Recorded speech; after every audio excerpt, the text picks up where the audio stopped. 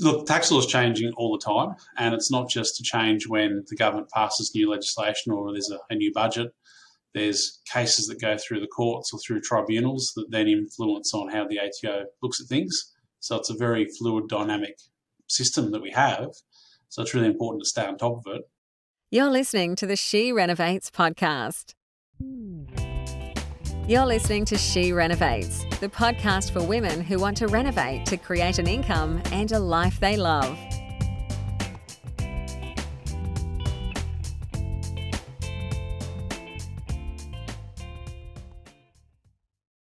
So, hello everyone, welcome. We're back with another episode of She Renovates, and today I have Brian Goodridge. So Brian has been our accountant, and since he started business, from what I can see, I did a bit of research today before this episode and discovered that we have a concurrent journey. So he started his business in 2013 after spending way too much time complaining to his wife about how accounting practices should be run. And apparently she called his bluff and threw down the gauntlet and said either start up your own business or stop complaining. And so obviously the rest is history. And basically Brian's claim to fame is he's not your average number cruncher, and that he looks for creative but legal solutions to tax problems. And that's what we love. And we were just commenting on the fact that the absence of the pinstripe suit, which we're very happy about, because, it's very consistent with the renovating theme. So welcome, Brian. Thanks, Bernadette. That was a lovely introduction. Yeah. So today we're going to talk about the value of having a property-specific accountant to not just to manage your tax, but also to manage your level of risk. And so I'm just wondering, I know why I think it's important, but I'm curious what your view is on the idea of seeking out someone that's very specifically experienced in property. I think it's important because having gone through renovations myself, and at the moment we're in the process, the early stages of knocking a house down and rebuilding it, I have a fair idea of what renovators go through, and I can, I feel their pain. I can talk to them on their level, and I know other accountants have never done it before, and they've got no idea what's involved. So any advice they give's kind of a theoretical textbook kind of advice rather than a practical, I get where you're coming from, and this is how we've got to do it. Yeah, I absolutely agree with that because, I think with any business decision, and you've got to realise that renovating is a business, having that level of insight into the activity I think is very valuable. But also tax law is quite complex. And do you find that there are a lot of changes with the law that relates to any business, but particularly to property? Look, tax law is changing all the time, and it's not just a change when the government passes new legislation or there's a new budget. There's cases that go through the courts or through tribunals that then influence on how the ATO looks at things. So it's a very fluid, dynamic system that we have. So it's really important to stay on top of it. And I know if you're not looking at a particular area on a regular basis, it's so easy to not know what you need to be looking at. Yeah, and I know that we have had times where I've actually said to you, one of our students, tax accountants, advised them this, and I don't think it's right. And you come back and confirmed absolutely it's not right. And that's just really a function of just working with someone that's not up to date with what the go is. Would you agree? It's funny you say that, Bernadette. I think it was last week I had a call from one of your students, and they'd set up the structure, and the accountant told them they needed to register for GST, which they absolutely didn't need to do. So all it was going to do was cause them headaches and doing more BASs and pay GST they shouldn't have been paying. Yeah, absolutely. And let's move into that, because that's a pretty poignant issue with renovating, the GST issue. Do you want to talk to when GST really becomes something that you need to take action around? Yeah, this is a real sting in the tail, because when you go to renovate, you don't think about GST issues, you think about maybe capital gains tax issues or income tax issues, but no one ever thinks about GST because it's residential property and there's no GST on residential property, is what people think. But there's a tax ruling 2003/3, and it goes through about what makes a property a new residential property for GST purposes, because the GST Act says that a new residential property is subject to GST. So everyone will say, that's fine, I'm buying second-hand property and I'm renovating it, so we don't have to worry about this. Why are you talking about it? However, in this tax ruling, the ATO comes out and they say, if you do a substantial renovation on a residential property, it becomes a new residential property, and therefore it's subject to GST when you sell it. And it also, in the legislation, has that a residential property is a new residential property for 5 years after it's built. So if we do a renovation and it's of a scale big enough to be a substantial renovation, we've got ourselves a situation where when we sell it, that property is subject to GST. If we decide to keep it and rent it out, it could still be subject to GST if we sell it within the next 5 years. And with that comes a whole lot of record keeping issues that we've never had to think about. And if you're not on top of it at the very start, chances are you're not going to keep the records and you're going to end up in a bit of a hole at the end of the process. Exactly, yeah. So if you sell a house, let's say you've done a major reno and let's say you've added a floor and you've done this to make a profit and you sell it, how much of that sale price will you pay in GST? Okay, so this is the interesting part. The answer is it depends. So we need to look at whether we can use the margin scheme to apply on the GST. And if we can, it means we're only charging GST on the margin between what we bought it for and what we sold it for. If we can't use the margin scheme, we're using the whole value of what we sold it for to work out how much GST we're charging in the price. And keep in mind, the purchaser can't claim the GST credits. So if we sell a house for $1 million, we don't say, it's $1 million plus GST, because the buyer's just going to walk away. It's $1 million including GST, which eats into our profit. So at the start of the project, we need to know, is it going to be a substantial renovation or not, so we can factor that into our budget. And if it is, we need to go through the process to see if we can use the margin scheme and reduce how much GST we have to charge.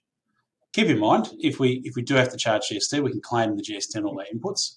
So it doesn't mean that we're going to lose, 1/11th of our profit, but it's still an extra cost that we have to factor into. So I always think that, and this is my layperson's way of looking at it, if you're able to claim the GST inputs and you're able to utilise the margin scheme, you should, in essence, be able to just pay GST on the profit. Does that make sense, or is that misleading? Oh, look, I'd probably want to do a bit more of a detailed calculation on that. You might find that the GST on what you're claiming and what you're having to pay comes out to be reasonably close, depending on how successful you are with adding value to the property. And so I guess the whole scenario really points to the value of having a working relationship with your property accountant. You can't come in after you've sold the property and say, oh my gosh, I've got to pay GST. What can we do to minimise it? Because there's not a whole lot you can do once you get to that point, is there? Oh, look, not just with GST. There's so many discussions I've had over the years where someone said, I've done this, and I just sort of, my heart drops because it's past the time when we can do anything, and the tax is what the tax is. So it's really important before we do the project that we plan through how it's going to work from a tax point of view. Yeah. So which brings me to the next question. Are there any renovations that you can't claim? Let's say you're renovating as a business. We assume that everything that we do to that property, the cost of materials and labour, is tax deductible. Is there anything that we can't claim? Okay, so very good point you've made there, Bernadette. So we're looking at this as renovating as a business, not renovating a property for a capital gain. So in terms of the business, we can claim pretty much everything. However, things like, let's say we decided we were going to take all our tradesmen out for lunch, or we're going to have, business lunches, that sort of thing. That falls under entertainment, and so then there's separate rules on that, and we can't claim it, or if we want to claim it, we've got to pay fringe benefits tax, and maybe even if we don't want to claim it, we still have to pay fringe benefits tax depending on how much money we've spent and frequency and that sort of thing. So there are things that come into it. If, as part of the renovation, we've paid some personal things out of it, we can't claim that. And the funny thing is, it depends on whether it's a company or an entity doing the business or a sole trader. Yeah, exactly. Which I guess is something that you need to set up before you get going. Yeah, so often when I talk to people, they're new to renovating, and I usually say to them, look, do one in your own name first, because I want to make sure that you like it and you're successful in it before we set up a structure. Because if we set up a structure, there's a few $1,000s worth of expense in setting it up, there's a few $1,000s worth of expense in administering it, and then there's a cost to wind it up if you don't want to do it anymore. So if you only do one property and decide it's not for you, I don't want you to have to go through that expense. But then I've got people who say, no, I've done it before, I love it, this is what I'm doing, or people have done their one and they're happy with it. So then we set up a structure that suits their situation. And that's the really important part. It has to be custom tailored to each person's situation. What are the variables? Okay, so the variables are the risk. So if you've got, say, an individual doing it, they've got different risk profile to a couple who's doing it, who've got a different risk profile to a group of people who's doing it. And then you've got to look at individually, what are the individual risk profiles? So is the people that are involved, how many of those have their own business? Because as soon as you've got a business, there's a higher level of risk that you face than someone who's just an employee. Then we look at it from a tax side of view and, okay, what sort of income outside of this business is everyone earning? How do we want to divvy the profits up? Is there a way we need to look at to make it more tax effective? Yeah. I've got high income. And so that sort of came into play. So as you know, we're doing this class project at the moment. So we've got 14 partners in it. And so, like one of the things that each of the members needed to look at is how they would invest in that project, in what entity, because obviously if you're investing in your own name and you add additional income to it, obviously you're going to add that on top of your income and pay a higher tax rate. So, so thinking about what the outcome's going to be and being able to improve your situation, because we all love paying tax. Oh, we do. It's the favourite. It's everyone's favourite part of the year when they come and see me. I'll tell them what their tax bill's going to be. Well, the other thing, Bernadette, the way I look at it is that, okay, we've all got to pay a certain amount of tax. It's just the way the system's set up. But what we want to do is minimise it as much as possible, because if you think about it on a compound interest type principle, if we have more money coming out of our first project to go into our second project, then we can probably make more money and then have more to go into the third and so forth. And so by the time we've done the fifth or sixth project, we've got a lot more money in our pocket than if we had paid a bit more tax at the start and had less money going through. Absolutely. I love that idea. Let's get on to investment properties, because this came up yesterday and it drives me nuts. The whole idea of having properties to reduce your tax. And I was listening to a podcast yesterday and it talked about a depreciation benefit. Now, which is basically, a benefit for things being worthless, which really is crazy. So one of the ways with investment properties that we reduce the tax we pay is with the depreciation or the deductions. And so recently there was a change, or a couple of years ago now, there was a change in the law around what you could claim with plant and equipment. And so now renovators can still claim plant and equipment. Is that correct? Renovators are fine. So the rule changed, I think it was 4 years ago. What was happening is people would have a rental property, they'd maybe replace the oven, for example, and they'd depreciate that. Then they'd sell the property, and the new owner would get a quantity surveyor to do a report, and they'd say, oh, yeah, the oven's worth whatever, and they'd depreciate that. And the government worked out that it was essentially getting claimed twice, and they didn't like that. So they basically come out and said, okay, unless you've specifically paid for that piece of plant and equipment brand new, you can't claim any depreciation on it. So now when you buy a house to rent out and you get your depreciation report, the quantity surveyor will ignore all the plant and equipment because you haven't purchased that brand new. Okay. With a renovator, they're running a business. So part of their business is to put in that new oven or the new dishwasher or whatever it is. And so on one hand, it's brand new, so it meets the law anyway. Second part is it's part of their business, so it's fine. And do they need, is that calculated on, like, is that factored in based on the invoices or the receipts, or how is that done? Yes, well, a quantity surveyor, if they come in after the fact and they don't have that information, they'll just look at, okay, that's a Westinghouse oven and they're usually worth about this much money, and so the ATO has it depreciating over 8 years, so this is what you get. If you've got all your receipts, then we can just calculate it anyway on the ATO rates.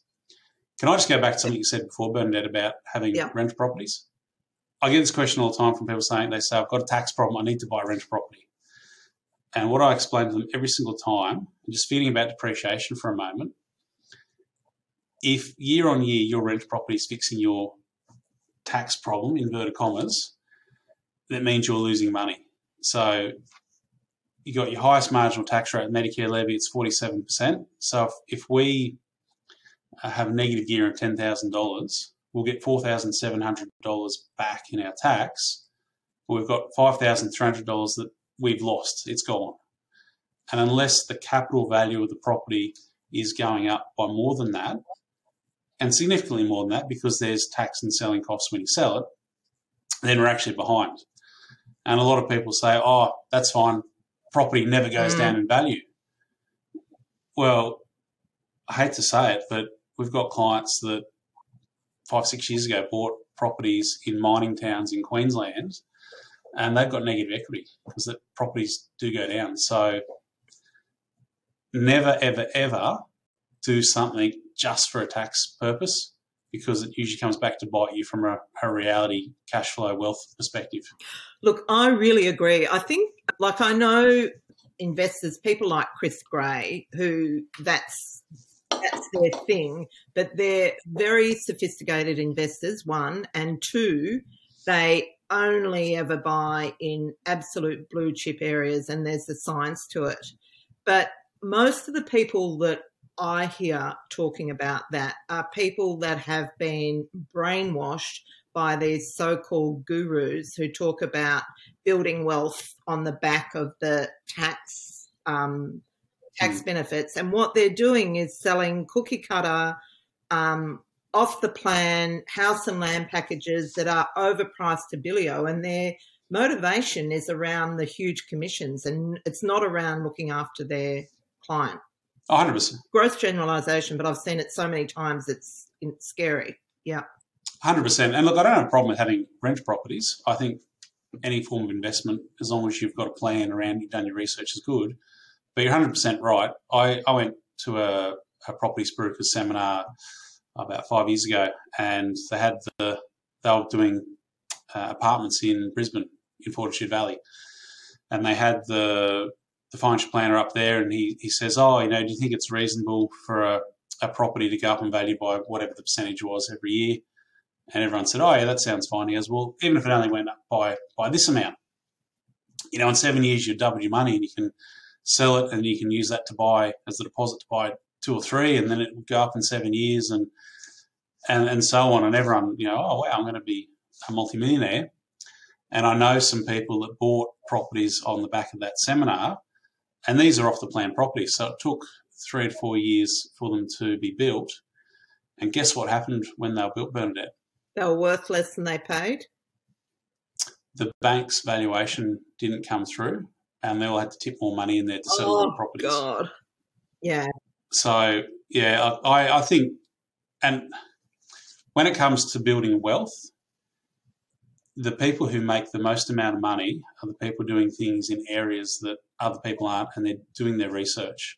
So if you're thinking you're going to get rich by going to a seminar and having someone else do all the work and you don't have to do anything, all you're doing is making other people rich. You might make a little bit of money, but you're not going to make anywhere near the sort of money you would if you proactively do the work yourself. Absolutely. And for some reason, I think there's two things about that. One of them is that I think it's, I'm calling it laziness, but being time poor and knowing you need to do something. And the other thing is mindset, thinking that they can't get their head around it. And and what really gets me is that someone will go to one of these seminars and quite happily sign the dotted line to hand over $250,000, $500,000, and yet won't spend $5,000 on a education program. So they would rather go and trust and I just think it's crazy. Anyhow, look, the most value for money you ever get is spending money on your education, not spending money on getting people to do things for you. Oh, look, and I agree. Yeah, and you got to understand, if you're spending money to get someone to do something for you, you've got to understand what they're doing, why they're doing it. Yeah. And you got to manage what they're doing to make sure they're doing the right thing for you. Because as soon as you stop managing and you abdicate it, then forget about it. So the whole idea of passive income is a furphy. Yeah. Oh, look, you can achieve it, but you need to work at it. So I've got some clients, they don't like residential property at all. They find it all too hard in terms of managing tenants and the rules that favour tenants. So I think they've got 4 or 5 commercial properties now, and they've worked hard in their business. They made some good money, and they don't owe very much on their commercial properties. So they've got a really good passive income. But they've had to work in other areas before they get the money to do that. I guess my view is that you can't just set and forget. And like I even think with those mining towns, well, I think buying in a mining town really contravenes the first rule of investing. Buying in a single industry area is high risk. But the second thing is if they had have monitored the market, would have been able to get out and before it nosedived. But setting and forgetting and not keeping an eye on it is dangerous. It is. And I sit here all high and mighty saying that, they're silly to have done it. Back probably 10 years ago, I was looking at properties and I found one in Western Australia. I think it was $750,000. It was $1,500 a week rent. And I said to my wife, Laura, hey, look how good this one is. And she whacked me over the back of the head and said, you idiot, it's in a mining town. There's only one industry. What happens if the industry shuts?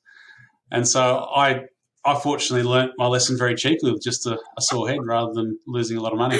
That's hilarious. Well, I think that I had a similar experience, but it actually turned out to be a good experience in that, with that block that we just recently sold, the planning laws changed and I'd been, asleep at the wheel but it just happened that I was actually able to turn those around and make a profit out of it. But it could have been the other way around. So, I think everyone's guilty of it at some stage, but you just really, need to keep your eyes peeled. Well, the important thing is you, instead of just accepting that you could lose money, you proactively went out there and found a solution to the problem. And that's what they say. Finding solutions to problems makes money, and that's what you did. So, well, the conversation's taken a few twists and turns. Is there anything that we should be really alerting renovators to right now? What would be, if you were going to say to someone, let's say not an absolute newbie, because I know what your advice to them would be, but someone that had come to you that was renovating and was wanting to take it up a level, what would be the things that they would need to look out for in terms of asset protection and tax minimisation? It's sort of the 3 key things that you would say to them. Yeah, so the first thing I do when we talk about this, I get a piece of paper, blank piece of A4 paper, and I draw a line down the middle of it. And on one side I have assets, and on the other side I put the heading risk. And I say to them, what we want to do is have it so that all the assets and all the risk are separated. And that way, if something goes wrong on the risk side, and this is usually a couple I'm talking to. If it's an individual, it makes it much harder to do. So one person has all the risk, one person controls or owns all the assets. And I say, if the worst thing happens and everything just collapses and the person with the risk goes bankrupt, you still get to come home to the house you've been living in. You've got your whatever rental properties and other assets you've got, because that's all controlled by the other person. So we look at what they've got currently and look at how to split it going forward, so one person has the risk and one person has all the assets. And that's from the risk protection point of view. Then we look at setting up structures and everything else around that. From a tax minimisation point of view, we look at the whole picture of where their income's coming from. They've got other jobs and other investments and so forth. And then we have a look at where we want to push profits out to. So, for example, if they've got kids at university not earning much money, that's a great opportunity for us to have a trust that distributes profits to those kids and use their lower tax rates while they're studying. So it's just about looking at the whole picture to see where things can go. And and it's really, really important that they've got a clear idea in their head where they want to go to and who in their circle they want to be able to distribute money to, if at all. That's very wise advice. Now, the last thing I want to tell you is, what's the scariest thing you've seen tax-wise or asset protection-wise? Okay. I think the scariest thing comes back to the story I tell whenever I do the presentation in your class. If you're doing business with other people, you need to have an agreement in place about essentially that governs how disputes are resolved, if someone wants to get out, how that's managed, all that sort of thing. Because years ago when I first started, probably my very first client was a real estate agency. It was going fine. It was a bloke and his best mate. Everything was fine. They ended up bringing in the bloke's cousin. Still went okay. Then the guy brought his girlfriend into it. Within 2 months, the whole thing imploded because of the girlfriend, and they had no shareholders agreement in place. So they put it into liquidation, and they were selling the book of rent roll, the rent roll book. And I said to one of the partners, look, if you just took it out, if you hadn't put it in liquidation for the liquidator to sell the rent roll, you had to sell the rent roll separately, you guys would have walked away with a lot more money. And he said to me, well, yeah, but I'm richer than the other guys and they've really upset me, so I just want to see them lose as much money as possible. If they had have had an agreement in place, the other guys could have stopped that from happening and they could have all walked away several $100,000 better off than what they did. And the other one I saw, which is really important too, is two guys, and I don't feel sorry for them because they were both accountants before they started mortgage broking, so they should have known better. They didn't have an agreement. One wanted to get out of the business, and the other guy basically wouldn't let him out of the business, so he was stuck. Mm-hmm. Mm. So that's the scariest part, not having that stuff in place. And it's an insurance policy, so it might cost a couple of $1,000s to have it, but that's your insurance policy if something goes wrong that might save you several $100,000 later on. Absolutely. And that's, I guess the thing is, that's relevant to something that we're doing a lot of, which is joint ventures. Exactly. That's really, really important for joint ventures. Yeah.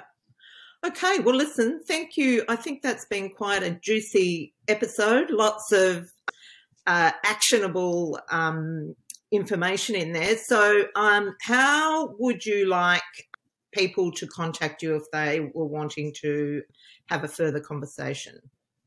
Well, I think if you can post up the link, Bernadette, that has the calendar link for the 15-minute calls, complimentary calls, they can book into my calendar, and I'm happy to talk to everybody and answer any questions that they've got.